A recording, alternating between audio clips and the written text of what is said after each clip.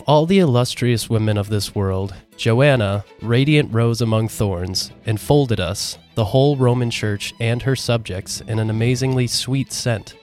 She passed on from the misery of this world to the beatitude of God's kingdom, where she lives and reigns, and where, despising and mocking her adversaries, she recovers the scepter that had been taken from her and receives her crown among the saint martyrs. A quote from Pope Clement VII.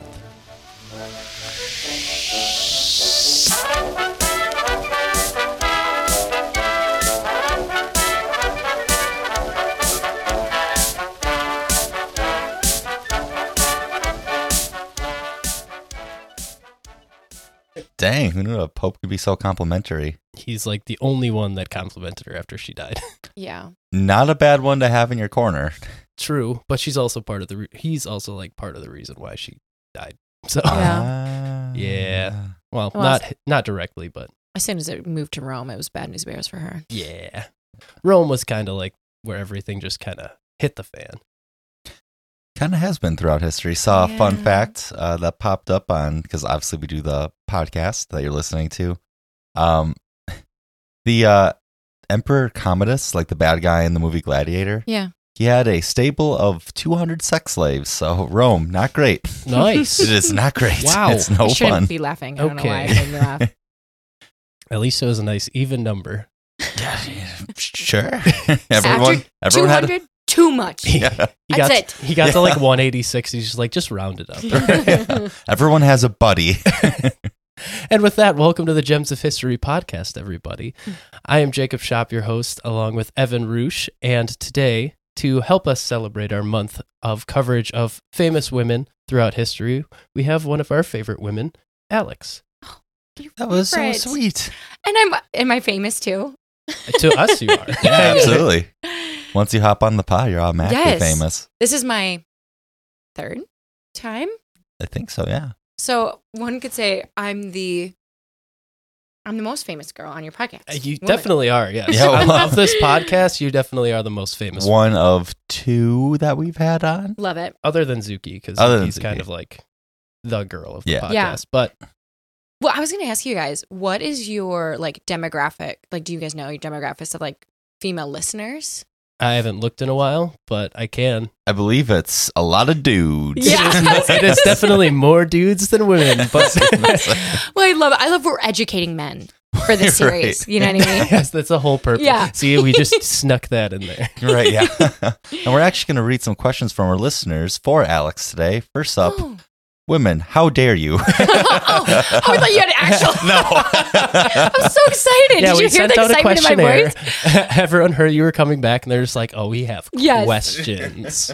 So I'll just refer to like the one because I was gonna like, oh hey ladies, watch out for men because we'll find in this story that men stink sometimes. But now I'll just say, hey lady out there who's Single listening, female listener that's not Alex. yeah. Oh, man. But we are glad to have Alex on with us today. It's going to be a fun episode. I told Evan before we started recording that I didn't plan on this being as in-depth of a notes-taking thing as it ended up being. I ended up reading an entire book on this topic. The book is called The Lady Queen by a woman named Nancy Goldstone. And our topic today is Queen Joanna I of Naples. It is a wild ride, let me tell you. Right. I mean, she is in the same family as Eleanor of Aquitaine, which we'll get to a little bit. So that family, and they're strong women. Dang. Yeah. And I also told Evan before we started recording that I don't know how this woman lived as long as she did. There's absolutely no reason that her life should have lasted as long as it did because of everything that she went through. And she lived during the Black Plague, which is like everyone was dying. So the fact that she not only lived during it, but was traveling around Europe during it and somehow survived is insane. But we'll get into all that as we go. Mm-hmm. Yeah, very excited for this one. We're also the Gems of History podcast. I said that. Oh, yeah. You did. Okay. Yeah. Okay. Yeah. Sometimes we just straight up forget to introduce the show. So we're here. They clicked on it. yeah, It said, right. click. They get it. So Joanna was born at the perfect time to eventually grow up in the most stressful time imaginable for a queen of medieval Europe.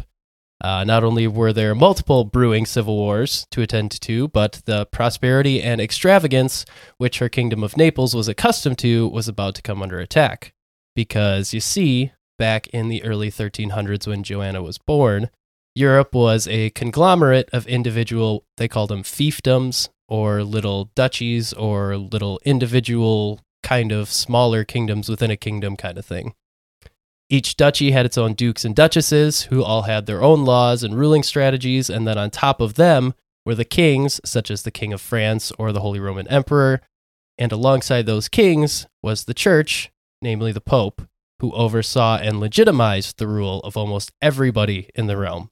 So there's a very strict and very outlined power structure in Europe at this time. But the papal situation was very unique for the time, especially for Naples, because the court that was usually in Rome for the papal court had moved into French territory, into a city known as Avignon, and out of Italy. So this dynamic in a power structure, there was a almost constant struggle for power between prominent families in their respective areas. And nowhere was this seemingly more true than in Naples, which was one of the largest and most prestigious independent entities in Italy at the time. There were just an unbelievable amount of ruling families during this time. Again, not to compare real life to Game of Thrones again, but everyone had their own little kingdom, had their own set of laws, and it feels like the common people kind of got caught up in all of it because of who do I listen to, this duke or the Pope, who's supposed to be this appointed messenger of God. Yeah, and it seems like, and we'll see throughout the story, is that the people who understand the structure really make out the best, because it seems like the families that coincided with the Pope at the time lucked out the most. Oh, you know what I mean? 100%. So oh, my man, the Pope, don't question me because he will do whatever I say. Or he told me I could do this. You suck. I rule. So, you know what I mean? So. This whole story has an undercurrent of, if you can be friends with the Pope, things will go better for you. Right. So, Naples at the time of Joanna's birth was one of only 4 cities in Europe that had a population of 100,000 or more, with the others being Paris, Venice, and Milan. But Naples had something that the other cities in Italy didn't. The fact that it was the only kingdom in Italy. All the other provinces and duchies were ruled by councils or noble families, but they weren't royalty. But as with other kingdoms, Naples heeded to the Pope on many of its decisions, and this put them in league with a group known as the Guelphs. And the Guelphs are a sort of a political party that fought for local control of major cities and towns in Italy in support of the church. And as with support of the church, there is always opposition to that, and they were known as the Ghibellines, which was a group that supported the rule of the Holy Roman Emperor over that of the Pope.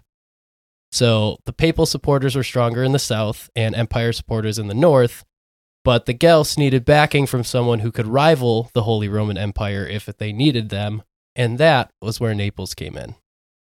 So they're already being caught up before Joanna is even born in fighting between the church and the state, pretty much. I have a question. Yeah. Raising my hand for the people who can't see. Yes, Alex. Just to make myself more aware of what's going on, in the history as we're going through it. Because most of my knowledge of this medieval time is I just think of Britain. Sure. So does the Roman, or I guess not Roman, but the Pope also has control of the King of Britain too, right, at the time? Pretty much any king has to submit to the Pope before they make major decisions. Sure. Right. If they consider themselves a Christian kingdom, then the Pope has final say. Yeah. And the only case that's not as true is the Holy Roman Empire, because they kind of dictated themselves and the Pope kind of left them alone. But every other king for marriage requests and war requests or requests for aid, they all went through the Pope pretty much. And it also seemed almost like the courts, justice too. Yeah. Interesting. Yep. The as we'll see later in the story, the papal courts kind of take on major cases in the kingdoms. So, yeah, they're kind of responsible for a lot. Sure. Which, that is just crazy when you think about it, that in the matter of just a few hundred years, like this Christian religion, which was very much persecuted, then now has the final say over all these different kingdoms, duchies, and basically all of the entire continent. And it's always like 60-year-old men. Right. It's like, why are you giving these old guys all the say here? Yeah. If only we didn't do that now. Yeah. I guess, yeah. And this is like late 1200s. Yeah. So early 1300s. So how, like, Jesus was born, died, and then only, 1,000 years? No. I don't know years. Right. Like, you guys would know better than me. Like, however many years later, like, it's really taken over. Yeah, and this is also the time period where there's a lot of religious persecution from the Christians on other people. Obviously, the Crusades had happened already. Yeah, that came full circle. There's also a lot of like anti-Semitism that is born around this time period. So there's a lot of strife everywhere at this period in time. So when Naples was conquered in the mid-1200s, the man who was in charge, named Charles of Anjou, made a deal with the Pope to pay a certain amount of money and a white horse every 3 years in order to maintain rule of the realm, and it also gave him permission to pass that royal rule to his heirs as long as they kept up this agreement and kept paying the Pope. So this, everyone in Italy knew, which meant that the Pope and the Kingdom of Naples had more of a partnership than anything, and that made Naples very unique at the time, because they were a kingdom only because the papal courts said they were. Sure. I mean, they had royal blood, sure, but the fact that they were able to maintain this control and not be absorbed by like the King of France or the Pope themselves, it was very interesting. What are they doing with all those white horses? I don't know. That's a lot. It's so funny because it's like a big sum of money and one white horse. Well, every 3 years. So like there's just a horde of white horses somewhere. I mean, they've got to have at least like 4 on hand at any given time, unless they're just dying off. That just seems like maybe someone, like the Pope, threw that in just so he could get even more of a deal. He's like, wow, all this money. You know what? I can get a little You know bit what this more. is? This is the prototype version of his limo that he drives around in everywhere he goes. That's what this is. Yep. It started as an assembly of white horses, and now it's that silly little car. Yep. But with this papal agreement between Naples and the Pope, this meant that the Guelphs could look to Naples for help against the Ghibellines when fighting broke out. So Robert the Wise, who was king at the time of this agreement, sent his son Charles to aid the Guelphs. Charles was 28 at the time. He had recently lost his first wife, the daughter of the Holy Roman Emperor. And I don't know how that arrangement happened and nothing came of it, but he should have been a very big deal. Yeah. And had 2 years prior to his venture out of Naples, married his second wife named Marie of Valois. I don't know how to pronounce this. It's spelled Valois, but I'm pretty sure it's Valois. I would absolutely love to help you out in this area, but the last 2 years of this podcast show that I can't pronounce even my name sometimes. But she was part of the French royal family, so that's all you really need. We're probably the most German people. Oh, yeah. Honestly, ever try to start. There's one German in this story that's important. So. Perfect. We'll get that one really right. Yeah, we'll nail that one. It's like Gutenberg or something. So Charles and his wife rode into Florence together on July 30th, 1326, and set up to defend that province in the name of the Kingdom of Naples and thus the Pope. And shortly after arriving, or perhaps on the way to Florence, it's not exactly known, is when Joanna was born. She was born the second child of Charles and Marie, and she was a very welcome gift to the family. And as Evan mentioned earlier, she was the great granddaughter of Eleanor of Aquitaine, who we covered a couple episodes ago. So she is part of the Angevin line of succession, and we talk a lot about that kingdom and everything back in that episode if you want to go back and listen if you haven't already. But while in Florence, Marie also gave birth to a boy named Charles Martel, who died 8 days after being born. This kind of coupled with the fact that Charles and Marie had a daughter before Joanna that had died a year earlier, It kind of dampened the mood a little bit, but they still had Joanna. And on the return trip from Florence to Naples, 2 years later, Joanna was around 2, and Marie was expecting another child who would be born the next year and grow up to be Joanna's younger sister, Maria. So now they have 2 healthy baby girls. Which is so shocking because, I mean, she could have been born, you said, on the road. Yeah. Right. You know what I mean? And it's like, for how much, I mean, like Marshall's mom is a OB nurse. And she's telling me like all these things that go into like having a baby. And I'm like, just thinking of, pull over. Yeah. Pull over our non-white horses in this case. Yes. And then like the dirtiest of roads, they haven't, probably never showered in their lifetime. And they're on a war path. Yeah. Right. Like, this isn't just like any vacation. Right. I don't know if they have like midwives at this point, but I can't imagine there's a lot of sterilization happening. No. It's just like someone rolling up their sleeves like, all right, I guess we're doing this. Right. I mean, this time period was better for medical advancement than other, like, when Eleanor was alive, but still, like, the infant mortality rate was shockingly high. Right. So, yeah. So the reason for Charles and Marie being called back to Naples was because the Holy Roman Emperor marched into Rome, crowned himself king, and then announced his own pope. So King Robert called his son back to help him settle things in Naples. I always do love these types of stories where it's like, I see someone isn't sitting on this chair. It's just like the throne. But there was someone sitting on that chair. Oh. Well, he told him to scoot over. But the fact that the papacy was in Avignon now meant that there was nobody really in Rome. So he's just like, I'm going to go there, crown myself king because the Pope won't do it, and then take this power. The Middle Ages. And what's interesting, though, is that what I have to think about, too, there's no technology. To get the message out is maybe a pigeon that gets there. Right. So he could have been sitting on that throne for a month. Yeah. And then it finally got word to Robert the Wise, and like then had to call his son, who was where? Like in Florence. In Florence, to then come back. Right. All of this, I'm sure, spans like months. Oh, yeah. I mean, it took 2 years. So that whole 2 years, this guy could have just been like in Rome hanging out. And then finally Charles got the message to come back. It's like they finally get to their destination and then get this message like, come on. Yeah. So a rebellion eventually chased out the Holy Roman Emperor, and his pope was imprisoned, so it didn't really matter in the end. But around this time, tragedy struck and Joanna's father died. Do either of you want to guess how? If you say dysentery.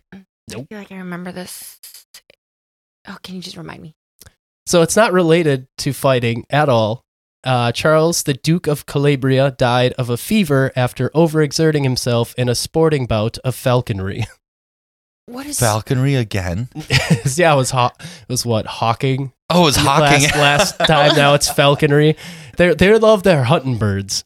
They really do. Wait, but what? Yeah, so he just overexerted. Well, he just got back, and then like after he got back, I guess he just overexerted himself. The trip probably wore him out. Just got sick and died. I mean, I guess I climb the stairs sometimes. Right. I'm really winded. So, wouldn't the falcon do most of the work in said sport? I don't know how falconry works. So don't ask me. Let's perform an autopsy of this, however year old. I mean, there's however many years ago is this? So many different things going around that could kill you. There's like an illness in England called like the English sweat that just killed you, and no one really knows what it was. So there's just a bunch of shit that could kill you. But not long after he was laid to rest, Marie also died and left the 5-year-old Joanna and the 3-year-old Maria in the care of their grandfather, Robert the Wise. No two people would have as much of an impact on Joanna as Robert and his wife, Sansia. Despite the fact that both her parents and one of her siblings had already died on her in the short time she was alive, Robert was a wonderful figure in her life to teach and prepare Joanna for the royal courts of Naples. Now, Robert, as we've said, was known as the Wise, but it wasn't because of his ability to make good judgments, but because he could compose and deliver hundreds of sermons in Latin. Nice. Memorized words, all right. Shout out Rob, our guy Bob.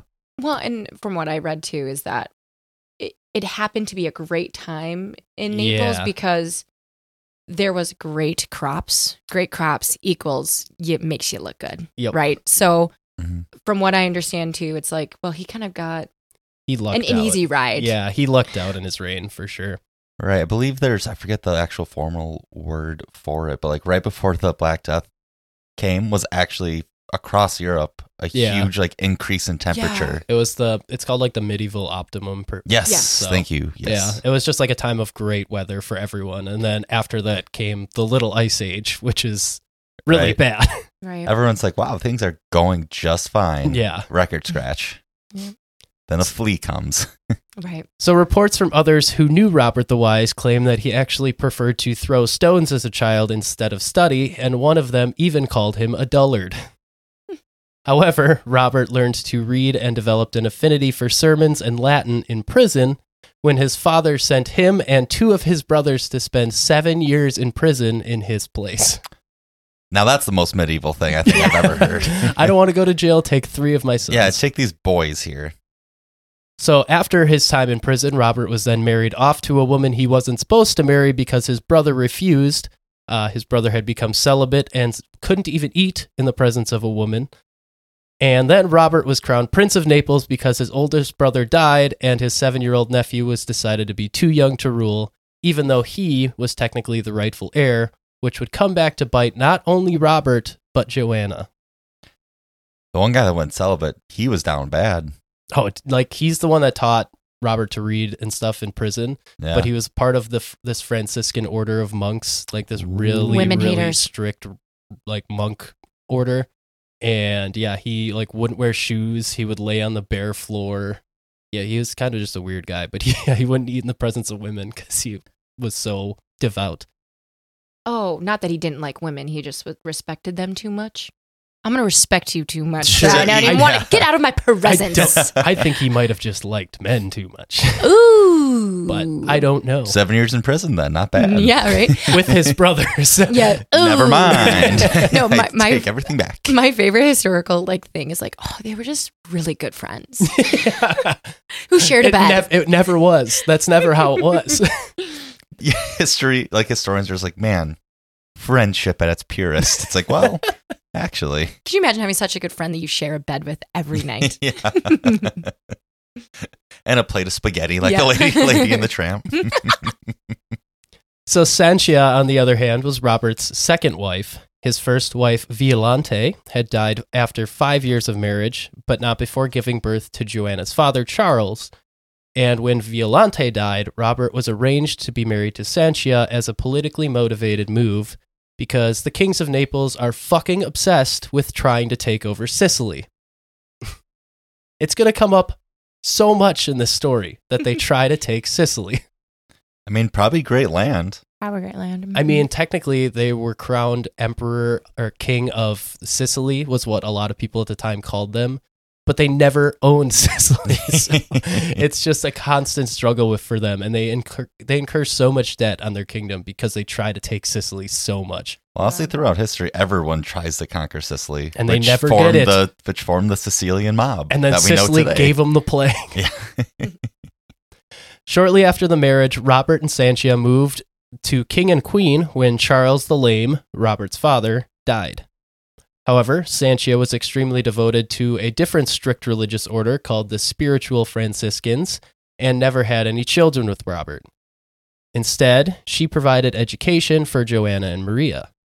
And despite her attempts at forming Joanna into a religious zealot like herself, Joanna was influenced more by the royal courts than anything else. And since the courts were affairs that included extended family, Joanna got to see her Aunt Catherine quite a bit. And Aunt Catherine seems like the fun aunt.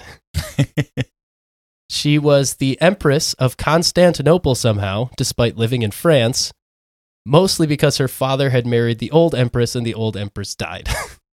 And according to reports, Catherine was highly intelligent and ambitious and loved to dress royally and live luxuriously, as well as sleep around a lot after her husband died. Oh.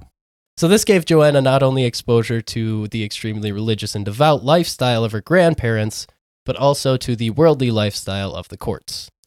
And in addition, Joanna had one other person who would have a large impact on her during her childhood, a former wet nurse for Robert's first wife. This story is honestly insane to me.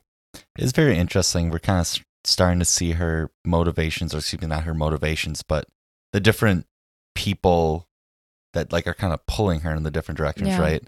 It's like the very religious side of things, and then also like the earthly, like courtly side of things. It's literally her entire life is going to be a constant struggle between satisfying her kingdom and satisfying the Pope. And that starts right now because she's got her grandparents who are basically the Pope in this situation. And then she's got her aunts and other family members who are the kingdom. So she's already learning at the age of like 6 that she's going to have to try and balance these two out. Which is a lot of pressure. Like you think about coming up and like growing up. You're growing up in a pretty hostile environment. Like the courts from all accounts really weren't like a great place. But she was super hot, so that helped. Yeah. It always helps. It always helps. So the other person that would have an impact on Joanna as she grew up was a woman named Philippa the Catanian. She was a hired hand to aid Robert's first wife with a birth while on one of the many failed Sicilian campaigns. And Philippa made herself indispensable to Violante and upon returning to Naples was brought along with the royal family. Shortly after returning to Naples, she met another interesting character, a former Ethiopian slave named Raymond of Campagno. Raymond was apparently such a good cook that he got promoted by the king, who then arranged a marriage between him and Philippa. The couple then rose insanely fast through the ranks and found themselves crazy rich with slaves of their own. Philippa became an assistant to Sanchia, and Raymond became a chief advisor to the king. When Joanna's mother died, Philippa then became sort of a foster mother for Joanna and Maria, and cared for the young girls while also exercising influence in the courts, with Italian writer Giovanni Boccaccio stating, quote, "Nothing serious, arduous, or great was accomplished unless it was approved by Robert, Philippa, and Sanchia." Well, that's really cool, too, because I read that Philippa not only was a wet nurse, but before that, she was just a laundress. Yep. So, and I also think that she was also pretty hot. It was said that she was like a very good-looking woman. Right. So, but the fact that she got brought up as a wet nurse, like just got a hired hand just because they needed someone. And then she married a former Ethiopian slave who became chief advisor to the king of Naples in like 2 decades. Yeah. It's insanely fast growth for people of their position in life. That is quite the rise of stardom. That may be like one of the top 5 come-ups we've ever covered on this show. It's insane, man. Well, and I like your comment, too. So you have like nothing got past the 3 people, and 2 out of the 3 people are women. Mm-hmm. And a lot of times throughout history, you find that there's these women that are influential behind the men's decisions. So like that even happens, and they just found out that Winston Churchill had his wife Clementine write like all of his speeches, right? So it happens all the way back to medieval times. I mean, George Lucas's wife was his editor for a lot of the stuff that he wrote. So a lot of what Star Wars is now is credit to her. Yeah. So men, lesson number 1, find a good lady who can tell you what to do. Right, Marshall, who's listening to this? Marshall is Alex's husband. Yes, for this, I don't also out of the show. That was very interesting. Like you mentioned Winston Churchill. Like so was FDR's wife, Eleanor Roosevelt. Mm-hmm. Like very influential and helped him out a ton. Yeah. So it is very interesting. Shout out ladies. Yeah. Shout out ladies. I mean, that's kind of what we're doing this whole month. We celebrate them not during Women's Day. We celebrate them then as well, but we do 2 months. So it was around this time that Robert's nephew, who got skipped over for the throne, came back into the picture. Caribert, who was given the Kingdom of Hungary as a consolation prize, now wanted his rightful Kingdom of Naples back. He was a fierce warrior and shrewd ruler, now controlling one of the richest kingdoms in the world because they found a shitload of gold, producing 1/3 of the total production of gold in the world at this time period. He also married a woman. He, being Caribert, also married a woman named Elizabeth, who was a ruthless and ambitious woman. And with this gold and a new alliance with Poland through his marriage to Elizabeth, Caribert had more bargaining power with the Pope to get his hand back into Naples. So the Pope at the time, John the 22nd, loved money a bunch, so gold definitely didn't hurt. Plus, he wanted to appease both the Neapolitan courts and the Hungarian courts, so John proposed a compromise. Why not have Joanna, who is now the next in line to inherit Naples, marry one of Caribert's sons? Then, when they have a kid, he will inherit Naples and tie the 2 kingdoms together. Both of the sides listened to the agreement and begrudgingly agreed to the plan, and it was set in place. Joanna was set to be married to Carabert's second son, Andrew, and Maria was set to be married to Carabert's oldest son, Louis, with the stipulation that Maria would marry Andrew if Joanna died before the marriage was consummated. Then, when Andrew was old enough, he would become king, and the couple's oldest boy or oldest girl, if no boys survive, would become ruler of Naples. So we see that stipulation we talk about that stipulation in the Eleanor of Aquitaine episode as well. Like, these two sides really didn't trust each other too much until there was like one uniting baby, like baby boy. Which is just very interesting that's always woven into like the contract. Yeah, I also thought it was in quotes. I thought it was interesting too that Joanna, who's inheriting Naples, was married to the second son. Right. But then the more I thought about it, I was like, well, I guess Louis the first son would be inheriting Hungary, right? So he kind of has to stay there. But it is interesting how they mix all this shit together to make a plan that actually like sounds good. Yep, you always need an heir and a spare to marry off. Very true. Yes. I did not make that up. Evan, you looked at me like I made that up. I did not make that up. But it sounded good. Well, very you good. said it confidently. And it's rhymed. Yeah. Well, that's what, okay. Aren't you up on your British Royal? That's like the name of Harry's book. He's the spare. Oh, Harry's the spare. I did watch the first like 4 episodes of that Netflix series. Very interesting. I know fucking nothing about the royal family. You're too deep into this royal family. I'm stuck in medieval times. Jacob's not interested in a royal family unless it's 1300. Are the cousins fucking that I'm interested in? They might be. To this day, they might be. So Andrew visited Naples in September of 1333, and Andrew and Joanna were married by the end of the month, Andrew being 6 and Joanna being 7. One of my favorite stats or an interesting thing about this, like when Robert, who's Joanna's grandfather, had this wedding ceremony, he blasted as much money as he could for the ceremony to show the Hungarians, like, sure, you have gold, but I actually have a lot of money too. And hey, Mr. Pope, look how much money I have as well. So it's really just like, we're going to throw as much money as we can at this event to show each other how much power we have. Very interesting. He loved spending money. Like between this, the Sicilian campaigns, like everything that he did, he had so much debt. He was an accountant's worst nightmare. Oh, yeah. How are we going to balance this out? So this smoothed things over between the two groups for now, but Robert had set up the agreement in his favor, because Andrew would indeed be crowned king eventually, but only as a consort to the queen. So this meant that Joanna wielded all the real power, with Andrew being king in title only. So Caribert left shortly after the wedding, leaving his son Andrew in Naples to be with his wife and learn about his new kingdom. He was left with a large Hungarian staff, including a doctor, a furrier, who is someone who manages furs. I had to look that up. What kind of results did you get? I don't know. So he was left with more than one sommelier. So he was just all ready for the wine, and a large kitchen staff, but he was left with no family and no friends. So this meant that he was basically have to follow Joanna around if he wanted to do anything. But in general, he was left in a strange place with people he didn't know and couldn't speak to. So for Robert, this was good because this meant that he could teach Andrew how to be a Neapolitan royal. But for Joanna, it was like having an annoying little brother. Well, again, 7 and 6. Yeah. Right. Like a more annoying age for both as a girl and a boy. Well, and a formative age to just be left on your own in a place you don't know. So hey, at least he has wine. I was about to say, we did not. That kind of, the sommelier is kind of. Yeah. Well, he had several, not just one, but several. Well, it's like people don't live for a long time during this time. So the drinking age is much lower to even it out. You know what I mean? I've always wondered if wine or anything alcoholic back then was stronger or weaker than it is now. It's always been the thing that I've wondered. I always think it was weaker because it was just like an everyday thing. Because you always, probably. The mantra is the water's poison basically, so you kind of have to ferment everything. Yeah. Where instead of now we use actual chemicals. Right. But I'm still just picturing this 7-year-old being like, a cab again, swirling it. Right, he has a decanter.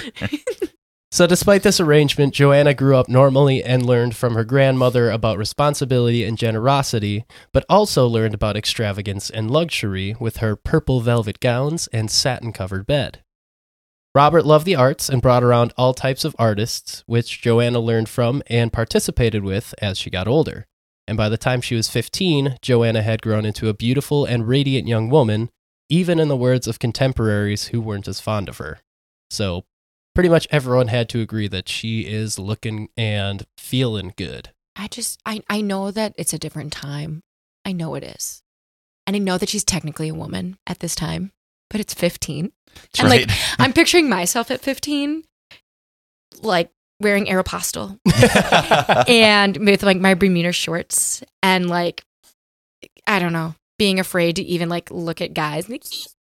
I mean, she's 2 years past the marriage where she's supposed to have consummated it. So right. Oh no. Yeah.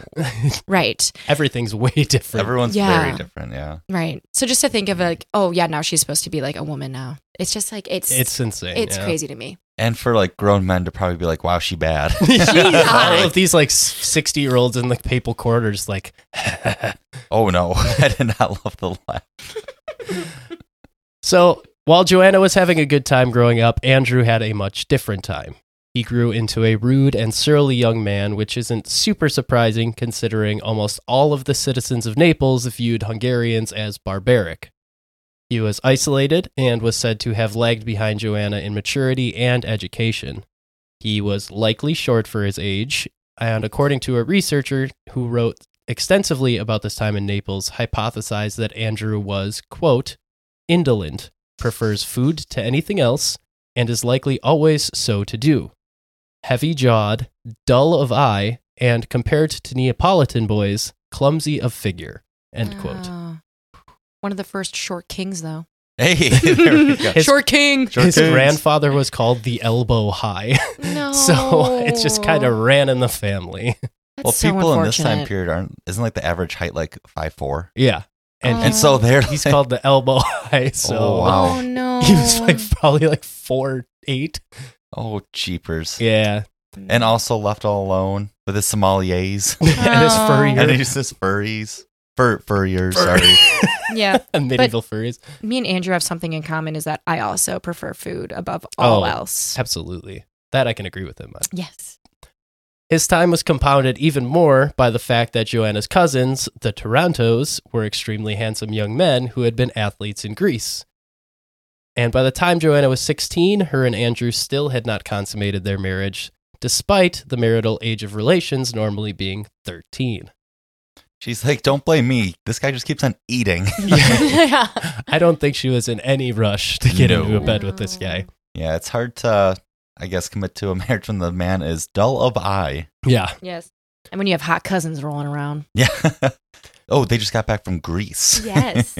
Yeah, these tan Adonises, and then Yeah. there's just this little kid like licking a lollipop in the corner. Yeah, they come in like eating grapes. Like, where Yeah, do you even I'm, get I'm those? imagining Andrew as the kid from Willy Wonka who's just got chocolate all over No, his face. No. Yeah. poor buddy. I just want to go back and give this guy a hug. Unless he like proceeds to do He's something kind gruesome. he's kind of a terrible guy in the Okay, end. never mind. But I Take can't. that back. I Honestly, retract my hug. honestly, I don't blame him that much because he got stuck in this place in a Right. really formative time in his life. So. Right. Before Robert died, he dictated once again that Joanna was the sole inheritor of the kingdom. However, she was to rule with the help of a council until she turned 25. This was mostly done out of spite, since Maria's marriage to Louis of Hungary had been disregarded. But either way, 4 days later, Robert died. Not long after his death, Andrew and Joanna consummated their marriage, or as one official record put it, quote, Icky. Andrew appeared at Joanna's door at Castel Nuovo, despoiled her and knew her carnally, end quote. Despoiled. I don't like that word. And at also having all. like carnally. Yeah, what does that even Don't you mean? love medieval writing? Despoiled her. Uh, But yeah, Yeah. Robert knew that Hungary had disregarded their end of the bargain by marrying off Maria's suitor. Yeah. So he once again reiterated, like, Joanna's the only one that's going to have power. He directly stated it this time. right. You know, that's interesting that Maria was the younger one, but married the firstborn. Yeah. Mhm. That's First just brother. that's the thing I was talking about, where like Louis was the firstborn of Hungary. He had to stay there to rule. Joanna was the firstborn in Naples, so she had to stay there. That makes sense. So the second ones are the ones that get sent away. The spares. The spares. Yep. As she grew up, Joanna realized that she would one day be queen and needed to learn how to rule her kingdom. However, she was learning through observing an old king, one who was steadily losing influence by the time he died. Robert had lost some of the land he once controlled, and he had no children with which he could send out to help control the reaches of his kingdom. In addition, Robert's damn Sicilian campaigns left the kingdom in a ton of debt, as I mentioned earlier. Crime was growing more prevalent, and the kingdom's main source of profit, which was grain, was too uncertain to rely on. So heavy taxes began to be levied toward the end of his reign, but the three quote-unquote super companies of Florence were beginning to lose faith in their grain trade. So they switched to the wool trade and began making large loans to King Edward III of England, but he wasn't paying any of it back. So this meant that the primary financial resource for the Kingdom of Naples, which Robert had relied on for his expensive lifestyle and fruitless campaigns, was now almost out of money. Yeah. And from my understanding too, this is the start of the cooling and the rain. Yep. So like so right at the end, there was a lot of rainfall, which we talked about the medieval optimum. What is it? Medieval optimum. Yeah. So going downhill fast. Yeah. And this all is very ironic because there's three super companies. It's pretty much just three families that run almost everything to do with trade, banking, all of the commerce in Florence. And those three switched to wool trade. And once they switched to wool trade was when the Black Death started to enter the picture. And you're trading wool that has plague fleas in the wool, thus spreading the plague even more, even farther, and even faster. So everything kind of coincides in this time period to make it worse. Yikes. Like, I want to say the stars aligned for this, but it's really like, no, not the stars. No. With Robert dead, Joanna now had to try and navigate this very precarious situation the kingdom found itself in.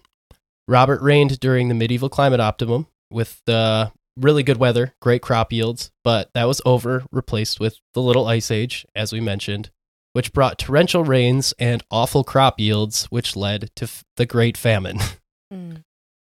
Ooh. It was said that the rain was so heavy that it looked like there had been a weight that pressed down all of the crops. That's how heavy the rainfall was. Wow. Also, with Robert pissing off the Hungarians before he died, he left Joanna with no way to defend herself if Hungary came to attack. Not to mention, Maria ended up marrying one of their cousins and almost caused a civil war. But none of this was on the minds of the people of Naples, because all they saw was a 17-year-old girl who was failing immediately upon getting the throne. That's not fair. People. Right, they really threw her into the wolves there. Yeah, this is the definition of being thrown into the fire. Yeah. Definitely. Or a bunch of rain. Right. No money. There you go. Opposite of fire. But like, yeah, no money, no way to defend yourself. Your husband's dull. You're a teenager. You're also a teenager. I was taking AP Foods at 17. I said that right. AP Foods class. Yeah. You and Andrew. Love food.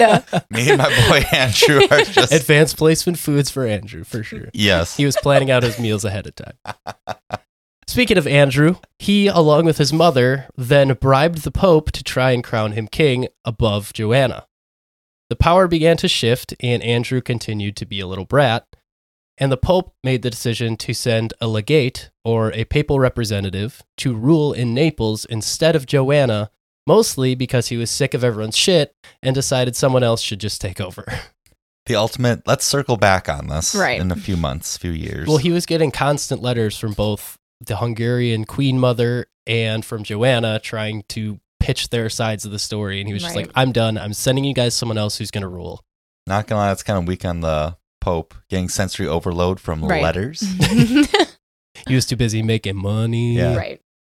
However, in the time it took for this legate to get to Naples, Joanna fell ill for a couple months. In this absence of power, Andrew immediately took over and went about making lofty decrees and threats of execution to anyone who challenged his rule.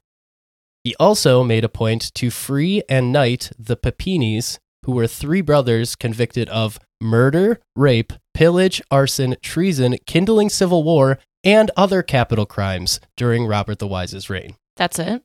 I was about to say, like, is that all the big ones? Yeah, I think that's all the big ones. Everyone agreed that this is a terrible idea. So everyone in Naples does not like him even more as he does this. But he knighted them and gave them lands. Like, not a good thing to do. I always think about being the people that work said lands that just get awarded to these random people for being terrible. Like, what's their reaction? Like, uh-oh. They don't have a choice. Yeah. Right. Well, they probably, in all honesty, don't even know who, like, Joanna is. Right. They're like, I need to grow this grain and just survive another day. Yeah. Once the papal representative did show up in Naples, he proved himself to be immensely underqualified to rule anything. While in Naples, he did disband the ruling council and installed other administrators in those roles, but when Joanna recovered from her illness, she pleaded with Pope Clement VI to rescind his legate and let her rule again. Immediately realizing his appointed servant was useless, Clement called him back and gave Joanna sole rule of Naples again.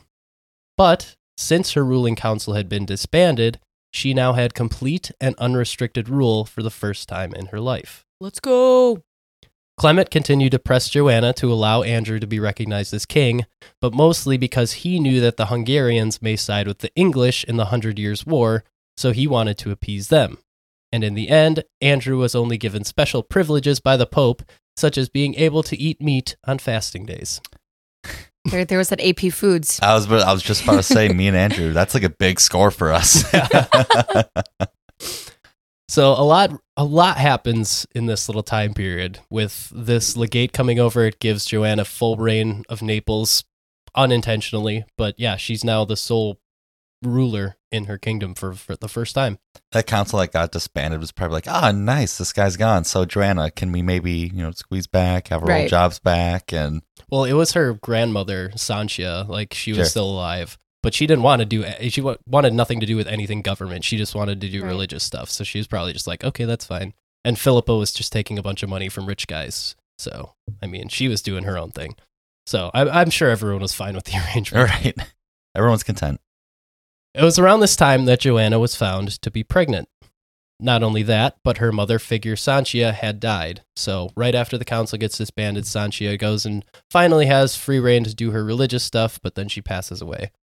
Andrew and Joanna went back and forth, threatening and taunting one another for a while, but once September of 1345 rolled around, something shocking occurred. While Joanna and Andrew were on a trip, towards the end of their stay, Andrew decided to go out dancing and drinking with his friends. Joanna stayed in and slept while he was out, which wasn't surprising since they had separate bedrooms. And when Andrew was getting ready for bed, someone came to his door and told him that a courier had arrived with papers for him to sign, which he assumed may be for his coronation as king. Instead, he opened the door and was grabbed by a group of armed men, locked out of his room. A rope was thrown around his neck.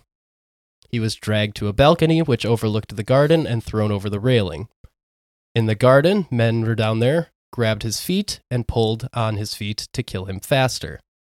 And after he was dead, the men dropped his body below in preparation to get rid of the corpse. It was said that the thud of Andrew's body hitting the ground awoke his nurse Isabella, whose screams awoke the rest of the house and scattered the men. Andrew was killed 12 years to the day of his arrival in Naples at the age of only 18. Okay, I don't want to make a fat joke about his death. Honestly, that's where my head went to. Like, that was one hell of a thud. Yeah. That's so mean to say when we talked about his death, but I'm sorry, Andrew, but it's all right. I think we're in the clear with 800 years ago. We can make jokes. I think it's fine now. Yeah, right. okay. With people making JFK jokes, I think we're in the clear. There's people make 9/11 jokes. Like, I think we're okay. I was about to say, you mean we are the people? Making fun of this 18-year-old like person who was trying to take over a kingdom. Right. Who really had no business trying to take over. No, he just kind of got thrown into it. That was that one as well? Thrown into it? Yeah. Love it. So, of course, the Hungarians were quick to paint the villain as Joanna herself.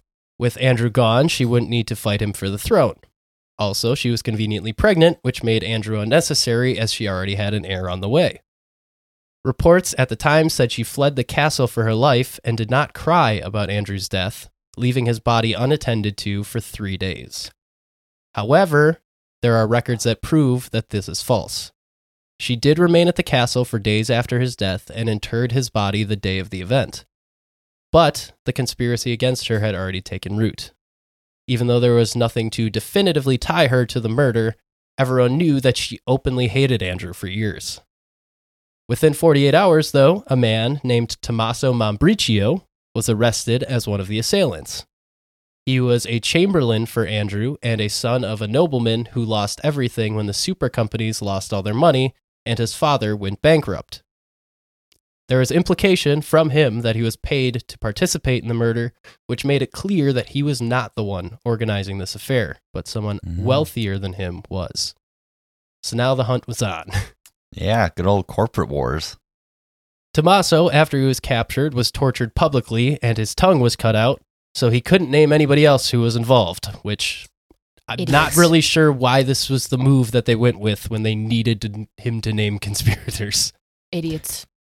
And they really just took away their chief witness. Yeah. Joanna, on her end, attested to her innocence until the day that she died. Plus, it didn't really make a whole lot of sense for her to do this, since the Pope had already told her that she would rule unopposed, which a papal letter that arrived in Naples declared 2 days after Andrew's death. Mm-hmm. She also would have been basically inviting the stronger Hungarian army to come and invade Naples. But the conspiracy is, though, that the torturers ripped out his tongue, so then he couldn't implicate Joanna. Right. So, rip out his throat. We want to know answers. Wink. Yeah. So you actually can't tell us that maybe it is Joanna, or at least someone close to her. Conspiracy. But you could also say the same thing for the other side. It's like, maybe this was someone from the Pope who was just like, we got to get rid of this Andrew kid. He's bugging everyone. Yeah. It seems like nobody liked him. Yeah. So poor Andrew. Well, not great guy, but poor Andrew. So, I mean, it's medieval times. Anyone could say anything. And like when we talked about Elizabeth Bathory, it's all about confessions. So whatever you say is pretty much the law at this point. So Joanna was clear for now, but her close associates were being accused around her. And this, coupled with the fact that Andrew's guards knew of plots against his life and did not protect him, were understandable reasons for Joanna to be upset. As 1345 progressed after Andrew's death, Joanna didn't know who to trust. Clement VI had warned her in a letter to be careful who she trusted, also stating that the papacy would head up the investigation into the murder. This led Joanna to become a bit paranoid and led her to bypass her normal consorts in favor of Isabella the Hungarian as her wet nurse when she went into labor. On Christmas Day, Joanna gave birth to a healthy baby boy, who she named Charles Martel. Joanna thought this might smooth things over with the Hungarian side of the family since she upheld her end of the deal to have a male heir, but when she sent a letter asking to remarry and get out of the other marriage requirements set for her, the king and queen mother in Hungary threw a fit. They sent letters to Clement VI, chastising him for not catching Andrew's killer, as well as sending him a list of suspects to interrogate, Joanna being the top of the list. And this was the first time they had directly accused her, conveniently after she asked to get out of her dealings with them. But now, the King Louis of Hungary was threatening an invasion of Naples. So things are really starting to heat up a bit. Yeah. Yeah. It's so hypocritical because the Hungarians did not keep up their end of the deal because they didn't marry Maria.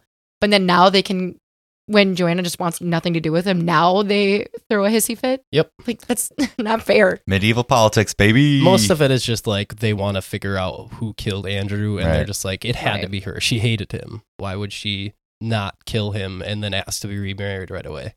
Listen, Hungary, your son is a dick. Yeah. Nobody cares.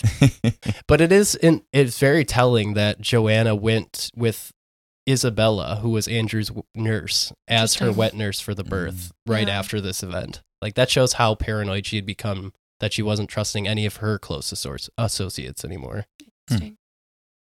As for Joanna's prospects for marriage, she was looking at her hot blonde cousin, Louis of Taranto.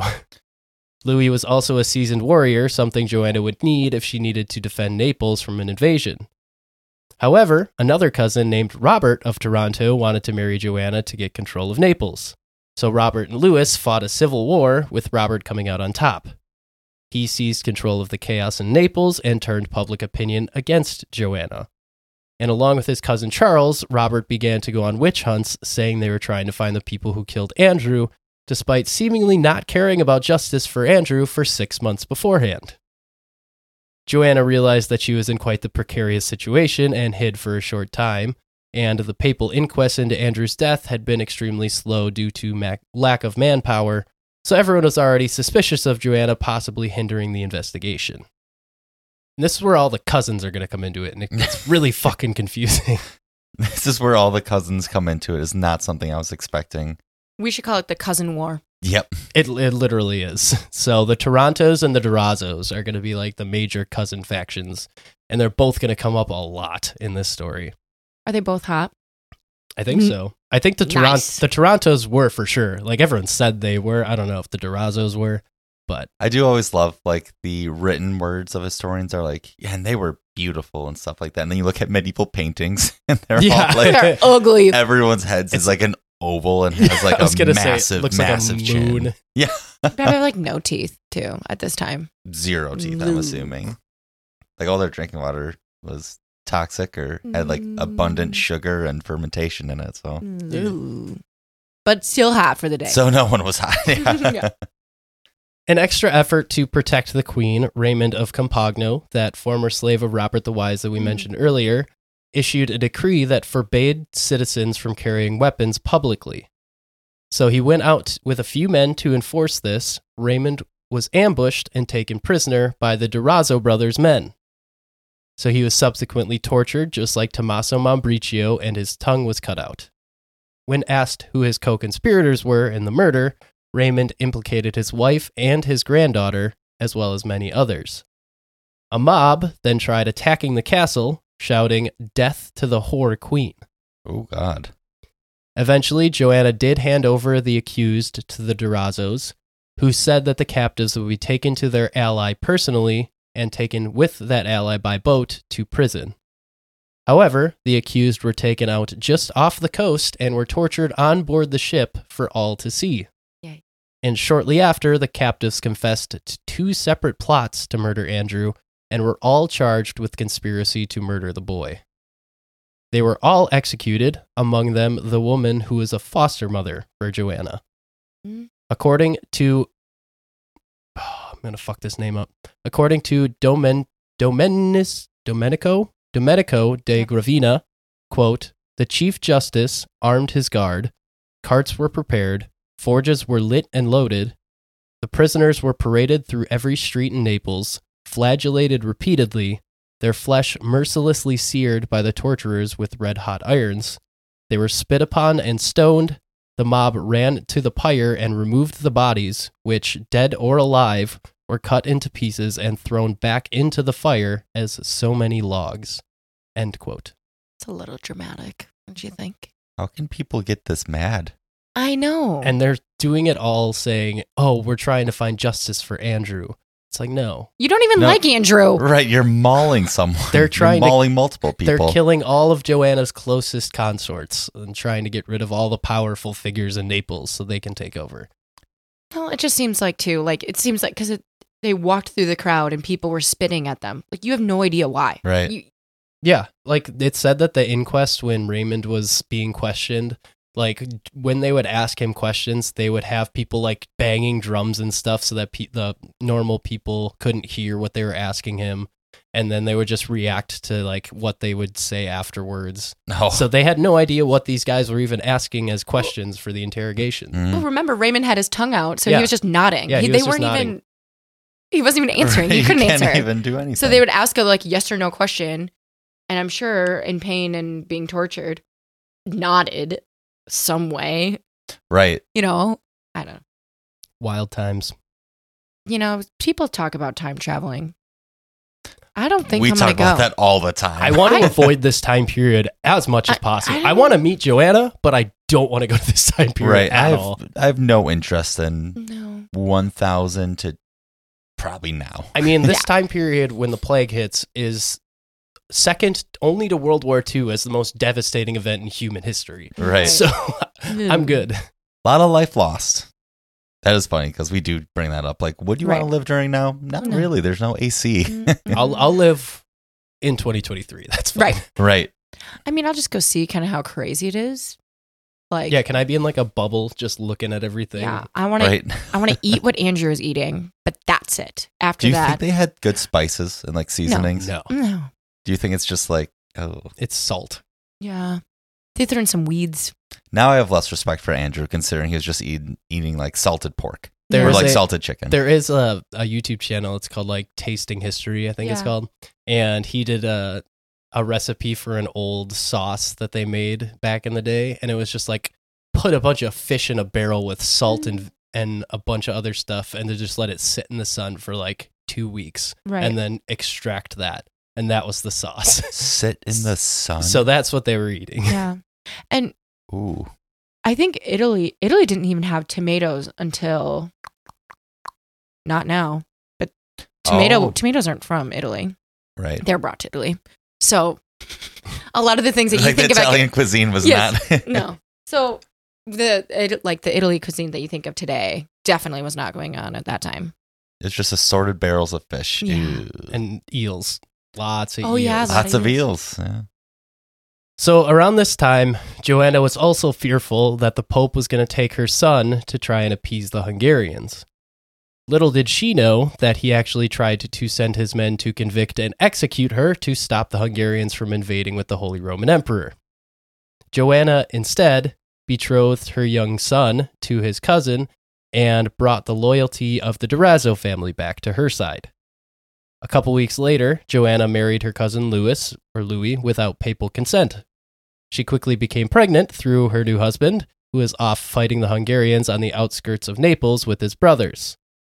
So now, everyone in the family who was just persecuting everyone in Naples is now all buddy-buddy, and they're on the same side to fight the Hungarians. In some cases, very buddy-buddy and marriage. Yes. Ew. Cousins, yeah. Cousins. We should have just like a button, like cousins. Cousin sex alert. Rose. Incest. Like some sort of alarm, like wee you.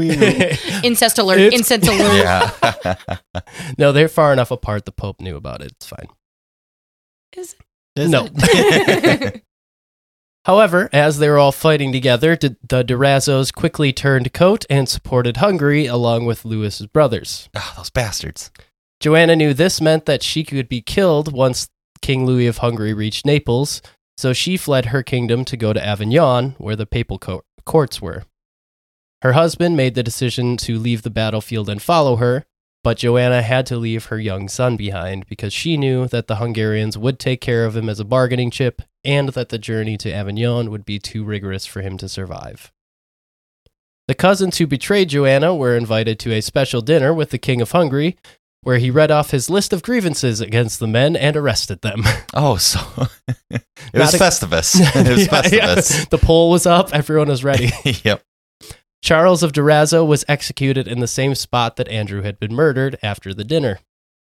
Louis then rode into Naples and took the city, although the citizens put up more of a fight than the armies had.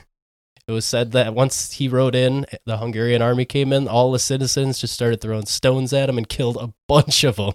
Right. Stones are probably have the highest kill count in terms of like human weaponry. Oh, yeah. Right. Well, you have to remember, too, it's that there was a lot of propaganda going around that the Hungarians were barbarians. They were dirty. They were gross. So just a Hungarian coming in, you're like, give me back my Neapolitan beauties, please. Yeah. Give me the hot cousins again, yes! please. Joanna arrived in Marseille and began to write to Pope Clement VI for an audience.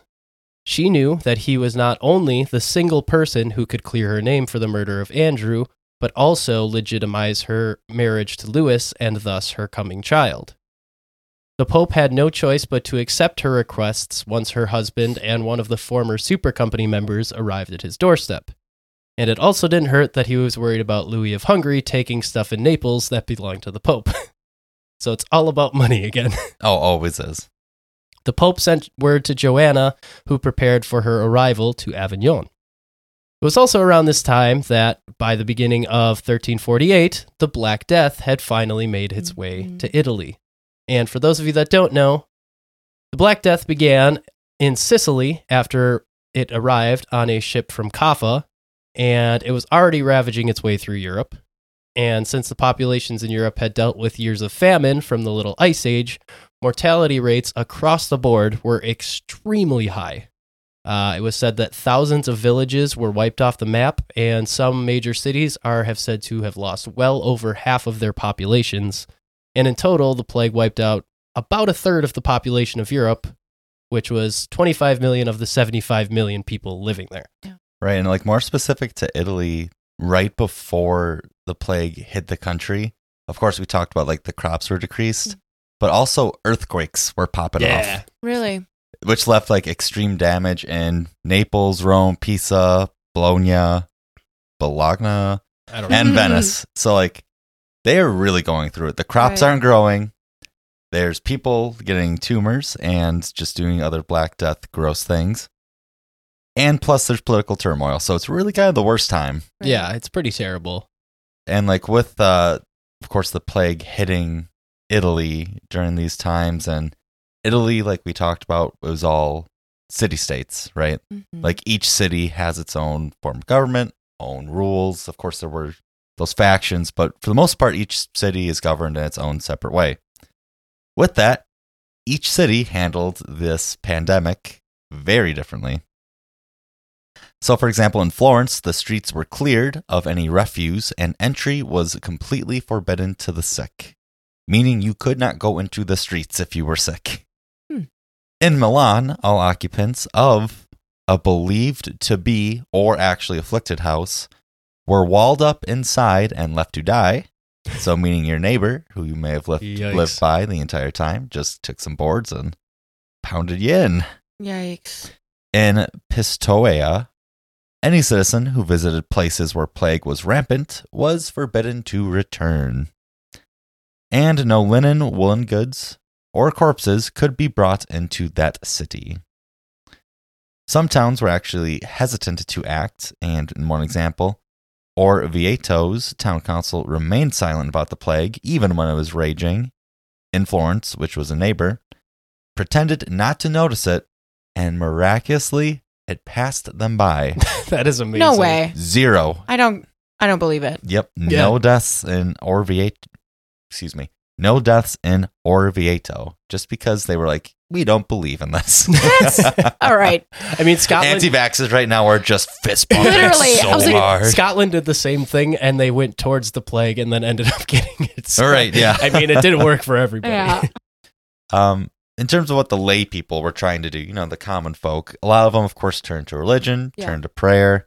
There's that famous story where the Pope, who, of course, was not a lay person, but the Pope built huge fires right next to him. Yeah, and sat in the middle of the fires. That was Clement VI, and it accidentally was the best thing to do because it kept his chamber really dry and warm, so there was no fleas in it. So no bugs, exactly. A lot of people, however, kind of rejected God and turned to drinking just to forget that this was happening. Yikes. Again, what we all did during COVID. This is when Amsterdam became the party center that it is today. Right.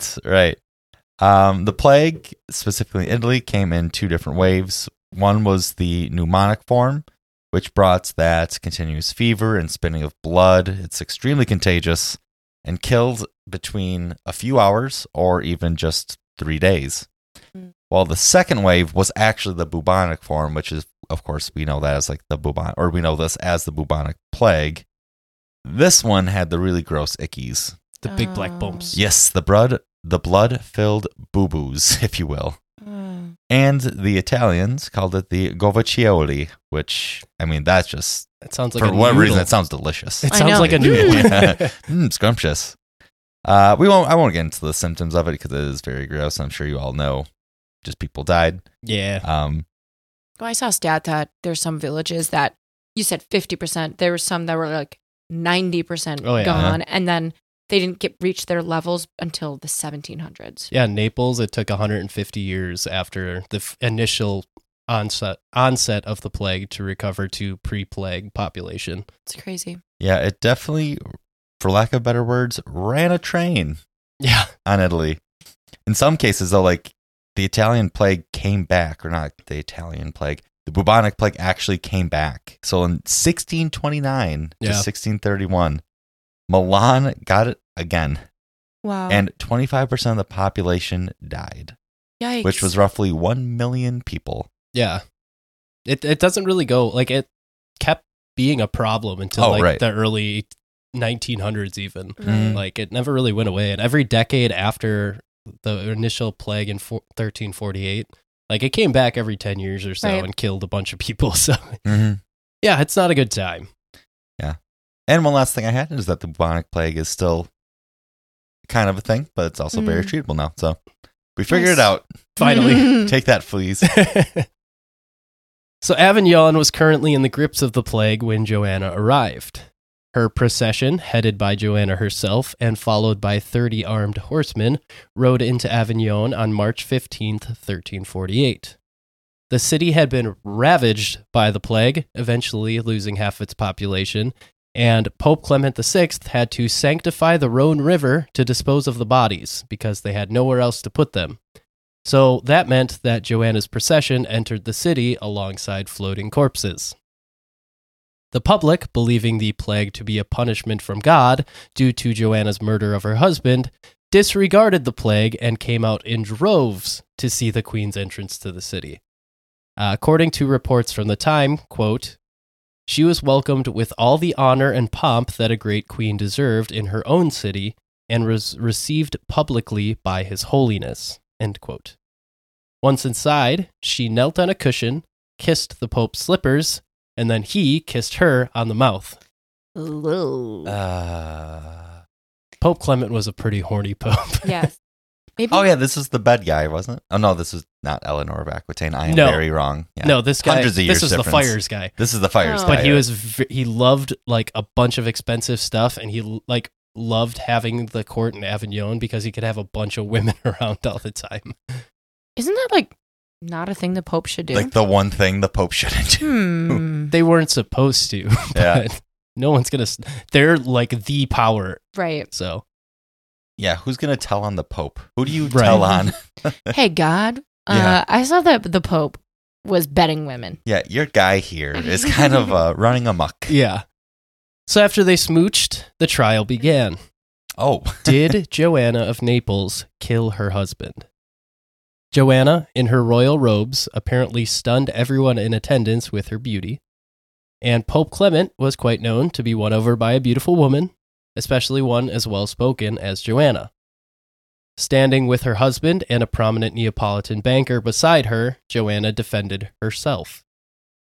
She knew she needed to not only defend herself against the accusations, as losing would mean that she would be put to death, but also prove that she was a strong ruler who was fit to return to Naples and reassert her claim to the throne. By all accounts, she did incredibly well on both points, being declared not only innocent, but above any suspicion of guilt in the matter of her husband's death. Clement was so impressed by Joanna and Louis that he legitimized their marriage shortly after, and in addition, he sent word to Louis of Hungary to vacate the premises because Joanna was coming back to town. Nice. Must have been some kiss on the lips. He had decided at that moment that she was innocent. This girl's innocent. But if we, like we just said, like we actually don't want to go back in time at all. I would love to see old time trials this one, where the literal fate of a kingdom depends on it. It was said it was just like a huge grand hall, just full of people, all eyes on Joanna, and she's like, "I want to defend myself. I don't want someone else to do it for me," which was like very brave of her to do. But she knew that she was the only one that could save herself. So, well, I don't know if you saw what she said for her defense, was that when she walked through the city, if she was guilty, God would have struck her down. But since he didn't, obviously she was innocent. I love that play into the Pope. And the Pope is like, fact. Girl. She got a point. Now come back here and kiss these slippies. She's spitting. Yeah. Before coming back, though, Joanna needed money to pay for a counterattack against the Hungarian forces that were now occupying Naples. So to get this money, she pawned off the city of Avignon to Clement VI for 80,000 florins and used that money to return to Naples. So she won her court case and sold the city of Avignon to the Pope. What? How does one just sell an entire city? Right. Like all those businesses are like, huh? Because the papal courts occupied that area, but technically it was property of her kingdom. Sure. So she was like, I know you want this place. If you give me a bunch of money that I'll pay you back later for it, then I can go fight for my kingdom back. Okay, it's adding all up here. A good smooch on the lips and getting a city. Yeah, I'm going to claim that she's innocent. Exactly. You know what? I'd also hand out a loan for this. Yeah. Go fuck up all your cousins. Oh. So Louis of Hungary had already decided he was leaving Naples, possibly before even seeing this papal bull. He had tortured his way through every level of society in Naples, leading to everyone living there hating him, even the Papini brothers, who were rapists and almost incited a civil war in Naples. Yeah, those guys were like, you know what? We need to have a conversation. This guy sucks. Yeah. Plus, the plague was now devouring the citizens of Naples, so Louis pieced out so quietly that it took a week for people to realize that he even left to go back to Hungary. Coward. He just kind of bounced. Yeah, he was out of there. An entire week. Wow. Before her return, Joanna gave birth to a baby girl named Catherine, and upon her return to the city that had shunned and wished death upon her, Joanna was greeted with celebration and affections. Her forces quickly dispatched the Hungarian army, and she retook her throne as Queen of Naples. This is an insane turnaround. In a year, she left because she was under pressure of death from an outside force and the people that lived in her city. She went to petition to the Pope, which is like, you can't just do that unless you have some reason to and some way to persuade him to take audience with you even. And then she wins her case on her own, comes back, and is now like celebrated by everybody. That is such an insane turnaround for her life. That also makes me think of like all those people that were tortured for the murder of Andrew, like the people who were on the boat. Like we talked about a few people, like if the tongues getting cut off and all that. Did anything ever happen to people that tortured them? No. Of course not. Well, I yes, but not by anyone who's important. Right. It was done by the Hungarians. Sure. Because they went to dinner with the king of Hungary. Oh, right. And then they got put in jail and the one guy got executed. But it's like the Kingdom of Naples and the Pope did nothing about that. Yeah. So well, they actually needed them because the Hungarians were coming. Yeah. So they were like, we need everybody we can get to fight these, quote, barbarians. Well, now she was married to one of the cousins from the family that was taking part in that. So, I mean, she was kind of in a weird position at this point. Right. Sounds like there's always a spare cousin as well. Yeah. Joanna's homecoming was not without its share of sad moments, though, because shortly after arriving home, baby Catherine died. Joanna's husband, Louis, became a tyrant within months of their return to Naples. He wrested all control from Joanna and, for almost a year, would not allow her to speak to any of her companions, or to anyone for that matter, without him being present. What? He was a terrible little husband. Controlling, yeah. He was a bastard. Man, it's like those boyfriends that look good on the outside on the Tinder date, and then you actually get them. Yeah. And they suck. Well, he was just like his brothers, where he was just trying to vie for power in Naples, and this was his way to do it. She did become pregnant with another child, a girl named Francois, likely sharing a bed with her husband out of fear. Louis then accused his wife of cheating on him and had the, by all accounts, innocent man executed. He even threatened to kill Joanna at some points, according to some reports. But at this point, the Pope came to Joanna's aid and told Louis to knock it off, which he was forced to do. Eventually, their relationship was somewhat repaired enough, I guess, and the two had an extravagant double coronation ceremony in 1352, with Louis accepting to rule as king in name only, with Joanna holding all of the power. Nice. However, upon returning home on May 27th, the couple found that their daughter Francois had also died of illness. As Nancy Goldstone put it, quote, "In the decades succeeding the death of her grandfather, Joanna had weathered murder, treason, civil unrest, the death by excruciating torture of her best friend and surrogate mother, exile, a trial for her life, plague, war, treachery, and finally, the anguishing loss of 3 of her children." End quote. And by what age? Like, she's 20-ish at this time? She's 26. 26. Yeah. Oh, our age. Yeah. That's I have a dog. Yeah. She's on her second husband, lost 3 kids. 4 kids now. 4? Mm-hmm. Yeah. Yeah. So she's going through it. Yeah. Yeah. I still have my dog's like bones from some time. Yeah. Like time to time, like the sharp edges. Imagine also at our age standing before, in our case, the president of the United States for your life. Right. In defense of a murder trial. Yeah. I don't think I'd be able to get like a real word, like a real sentence out. And you're the one that's petitioning him to stand before him, like Right. not the other way around. Right. Shortly after their daughter's death, Joanna and Louis's relationship once again broke down. He still did recognize her authority as queen, but now he was physically beating her regularly.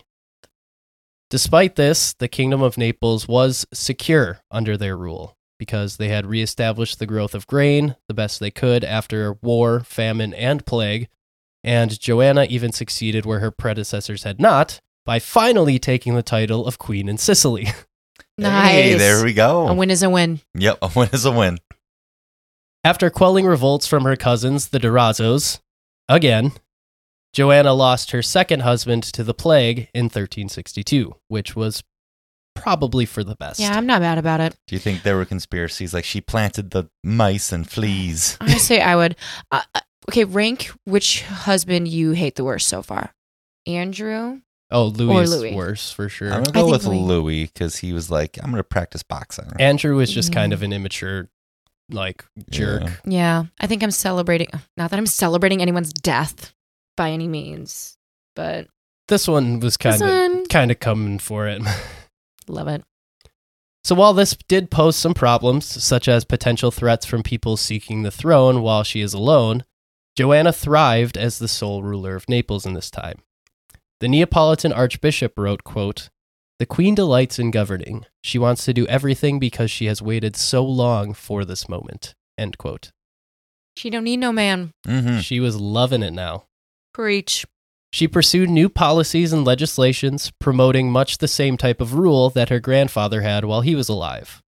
Joanna also gave more opportunity to women who played a larger role in the medical field in Naples than anywhere else in the area. She also attempted to find a new secretary for the kingdom, as Robert the Wise had the famed Petrarch. But while all of this happened, she also knew that she needed another husband who would help protect the kingdom in case of an invasion. Because I forget, and I lost count. Does she have living children at this time? No. They're all dead. Nope, she still has no heir. Mm. She is struggling with that. And at this period in time, she's like, I'm not marrying anyone who is like even closely blood related to me at this point. Right. Because I feel like that's the reason why all my kids are dying. Right. I mean, every single problem that she's had, it's like, oh, and that's a cousin. Yeah. And I mean, the one child that she did have that probably would have survived was Charles Martel, the first kid that she had. But he was taken to Hungary with Louis of Hungary when he left Naples, and Charles Martel died on the way there. And that's what she was worried about, was like, he's not going to survive if I take him with me to Avignon. So he was the only one that probably would have been okay, because the other two just died of illness. But yeah, she is struggling on that end. Mm-hmm. The King of France propositioned his son, but Joanna didn't want Naples to be absorbed by the French kingdom, so she found herself a husband in James IV of Majorca, a technical king, even though his kingdom was being ruled by someone else, who had just broken out of prison in his own country. Yeah, it's very weird. You might need to read that one back. He broke out of prison from his own country, a king. As a technical king while he's not ruling. Yeah. Because he ruled in Majorca, which had been taken over by the King of Aragon. And so he was basically, he still was a king in name. Like that was his kingdom, but someone else had taken it over. So he got put in prison for 14 years and then broke out, and then she married him. I guess you got to do what you got to do Right. in some cases. I mean, for Joanna's part, he was 26, which was a good age to marry and produce heirs, as well as defend Naples against outside forces. So this person was put in jail when he was 12? Yep. Oh, God. At the ripe age of being, like, becoming a man. Right. You know what I Almost mean? ready to consummate the marriage. Right. However, as luck would have it, spending 14 years in prison had taken its toll on James both mentally and physically. Once married to Joanna, he immediately demanded power from her and threatened to overthrow her. Not only that, but he would frequently go into violent rages, one of which was in public, and thus didn't allow Joanna to keep this behavior a secret anymore. It got so bad that Joanna had to have family members sleep in her room with her and James to keep her safe. She somehow got pregnant from James, but the pregnancy tragically ended in a miscarriage. Despite this, Naples did see its most peaceful and prosperous time in decades under Joanna's rule around this time period. She reestablished the economy by adding new trades in addition to grain, and eventually her abusive husband just kind of fucked off to his home country where he died of illness. A win is a win. I gotta say. Yeah. He, there was one account that said he, had dementia. So, he was, literally losing his mind as he was married to her, so... I don't know how much of it I could really blame on him, Right. because I think he needed to just be in a psych ward. Yeah, Right. not in a place of power. You didn't have that at the time, so. I mean, you do really have to shout out Joanna, considering with Louis, who was a bastard. You mentioned that, the kingdom itself still prospered, and they were able to get their Right. economy back, and That was always whatnot. her number one thing, was making Right. sure that she was ruling her kingdom well. I mean, she wanted an heir, and that was, the main reason why she needed marriage. An Right. heir and protection. Right. That's what I'm saying. It's pretty amazing that with a personal life, that these two crazy men, one by illness and one by, it sounds like just rage, she was still able to do all these incredible things. Yeah. Right. Well, and I get why she went for James, because in theory, he's also a king. So, Mhm. he won't try to vie for power. And maybe if they're the same level, it'll work out. But obviously, because her previous marriage was to her cousin, he wanted more power that he never had. Right. Yeah. So it Well, makes and- sense. But And he was James was a king in name, but he didn't have nearly the power Right. that Joanna had either. So she knew I can still control him theoretically. But yeah, that didn't happen. In addition to Naples being stable again, Joanna was able to help finance the papacy's return to Italy under that of Pope Urban V. But it only stayed in Rome for 3 years. But still, it was a good indicator of how much influence Naples held again. She personally financed a trip for the entire papal court to move back from Avignon to Rome. So it's kind of a big Wow. deal. Yeah. right. But I think this is where, I talked about at the beginning. It's I think it's really smart to, at any time, finance or make sure that the papal court is your buddy. Yep. Because obviously it worked in her favor during her trial. Yeah, Clement VI was the best thing that could have happened to her, Right. honestly. Mhm. He was her confidant and friend for the rest of his life, and really helped her out when she needed it, because he knew she's helping me out by paying me money and stuff too. So yeah, they really had a good relationship. And then after he died, the Pope after him kind of sucked, and now Urban V is on friendly terms with them again. So she's kind of taking advantage of that, and she's like, why don't you come back to Italy? Yeah. With the kingdom now calm, Joanna was able to do what she had been longing to do, which was rule and govern. And according to Goldstone, quote, the queen was involved, often in the most meticulous fashion, in every aspect of the administration of her realm, end quote. During this time, she also found time to secure a fourth husband, a minor German noble named Otto of Brunswick. Yeah, pronunciate that. Otto. Oh, Brunswick. Same forward and backwards. He was a decade older than her, 58 to her now 48, but by all accounts, he was happy to serve his queen and fight for her interests. This was good because she was going to need it. Louis of Hungary, now Louis the Great, was coming back into the mix. Pope Urban V had died, and Gregory XI took his place. He decided to try the whole moving to Rome thing again, But Florence, in the interim, was like, nah, you're not moving again. So they tried to stop it, but Joanna helped Gregory defeat the rebellion and safely moved Gregory and the papal courts back to Rome for a second time. His initial arrival was welcomed by mostly good vibes, but when he died 2 years after arriving, shit hit the fan. Gregory had denounced Louis the Great's claim to the throne in Naples, but he wasn't satisfied and was preparing his next move, and the Pope's death would provide him with a great opportunity. You see, when Gregory died, the cardinals had to hurry to appoint the next pope.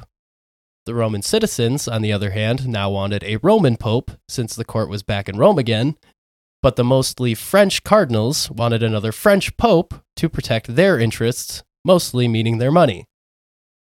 The Romans grew restless, eventually storming the papal palace. And in what is basically a medieval copy of the January 6th Capitol shit show, the citizens entered the palace to demand a Roman pope. The cardinals, hiding inside, disguised one of their Italian cardinals as the pope to distract the crowd while they fled. The mob then entered the throne room, saw this disguised man, and kind of just said, okay, and then paid homage to the fake leader. And to compromise with the crowd, the cardinals eventually elected a Neapolitan pope named Urban VI, who they thought they would have an easy time controlling. But he turned out, as with all of these people somehow, to be a power-hungry madman who fought constantly with almost everybody. I'm still just picturing this angry mob coming into the throne room, seeing a guy, Yeah. just being like, all right, this works for us. It is literally like frame for frame, the January 6th riots. Like, right. They stormed the place they wanted to storm. Then once they got in, they were like, oh. What do we do? Yeah. So instead of taking selfies, they just saw this guy and then were just like, nice. See ya. Guess our job here is done. You Roman? Yes. All right, we're good. He wasn't even, the thing is, like, this guy wasn't even, he was just Italian. So he was just, nice. They saw an Italian and they're just like, yeah. They were like, all right. Joanna sent her husband and royal advisors to celebrate the coronation of the new pope, who she originally approved of, since, he was Neapolitan. But the pope embarrassed her husband and advisors, and eventually the cardinals got sick of it too. And the final straw was that Urban VI tried to limit the cardinals' meals to one course. Oh. Don't mess with the food. Do not mess with the food. Andrew's ghost had to have been at this meeting. He was getting his revenge Get his here. ass. Yeah. Finding a loophole in their electing of Urban VI, the cardinals denounced Urban as pope and elected a French pope named Clement VII. As is to be expected, Urban was pissed, immediately employed a new array of Italian cardinals, and said he wasn't going down without a fight. Joanna, then, who initially had supported Urban, switched her position and backed Clement VII, which turned Urban against her. In his rage, he excommunicated a bunch of people, including Joanna, and stated that her rule as queen was null and void, which he didn't really have any power to do because he technically was not the ordained pope anymore. But some of his Roman supporters took this claim seriously. Meanwhile, Charles of Durazzo, these fucking Durazzos, man, they're always coming into the picture somehow. Durazzos, Torontos. Who was a charge of Louis the Great, because he took him with him when he left Naples the second time, was marching his way to Italy to take advantage of the chaos.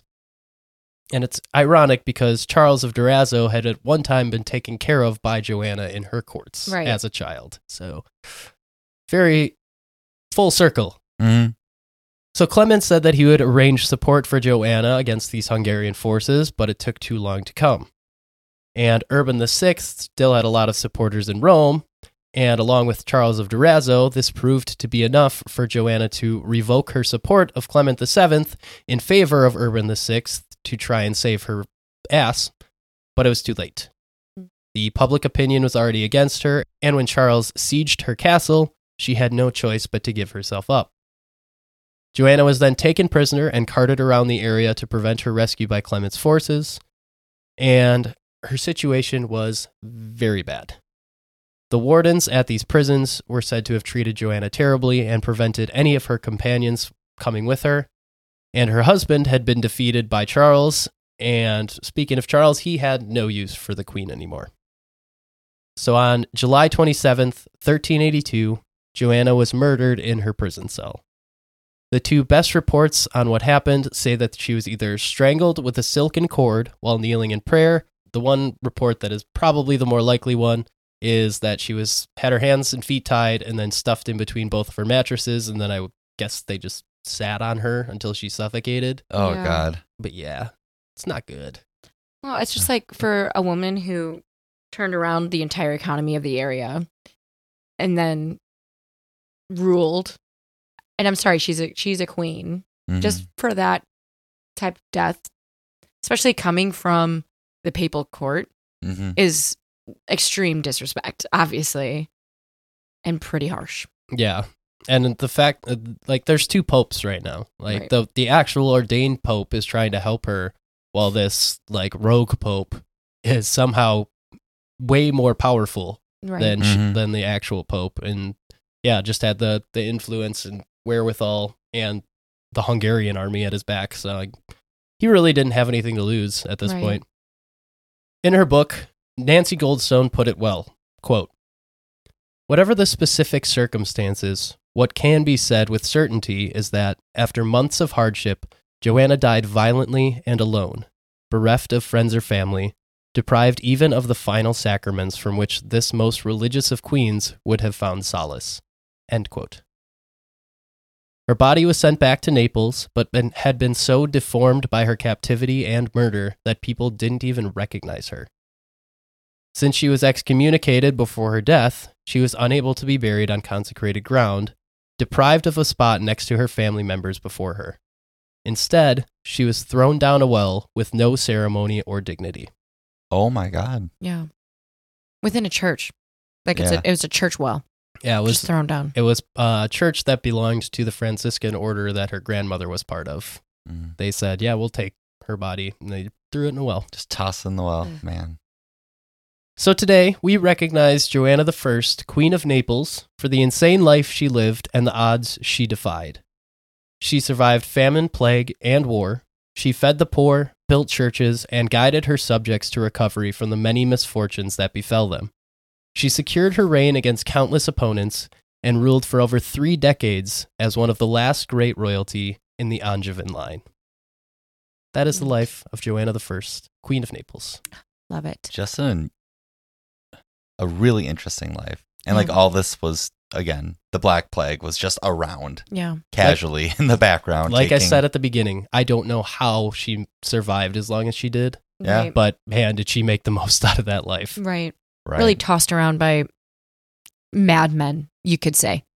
All of them turned into, except for her grandfather. Well, her grandfather was also kind of whirly-dirly with his money. Yeah. But he was like the only shining light right. example of man in her life until Clement VI. Right. So, I mean, she did have an advisor who was one of like the super company branches that was really helpful to her and like really nice. Right. But like other than that, like she never had a husband really until Otto. Right.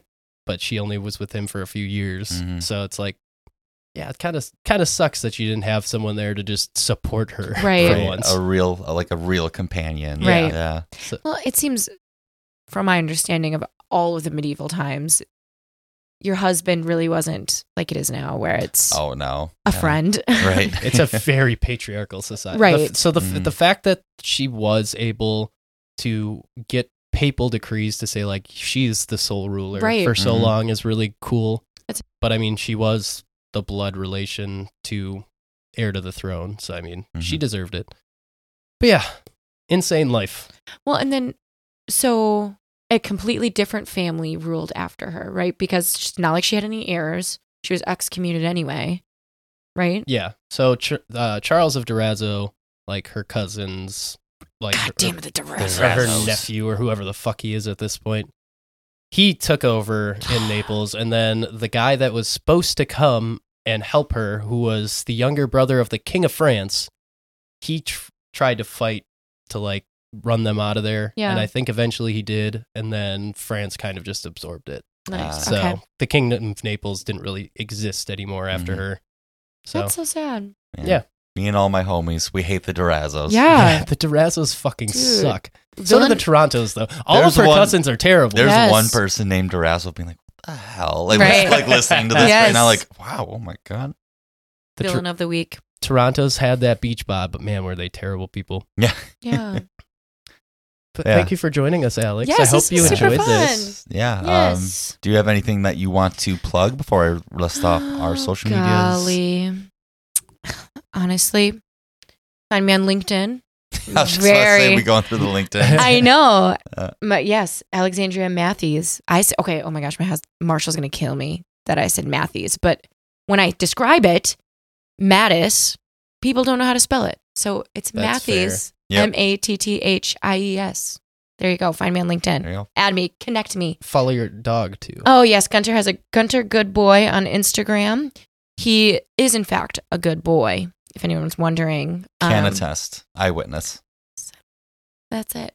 And you can find the Gems of History podcast on all the major social media. So on Twitter at gems_history, on Instagram, YouTube, and TikTok at Gems of History podcast. Heck yeah, you can.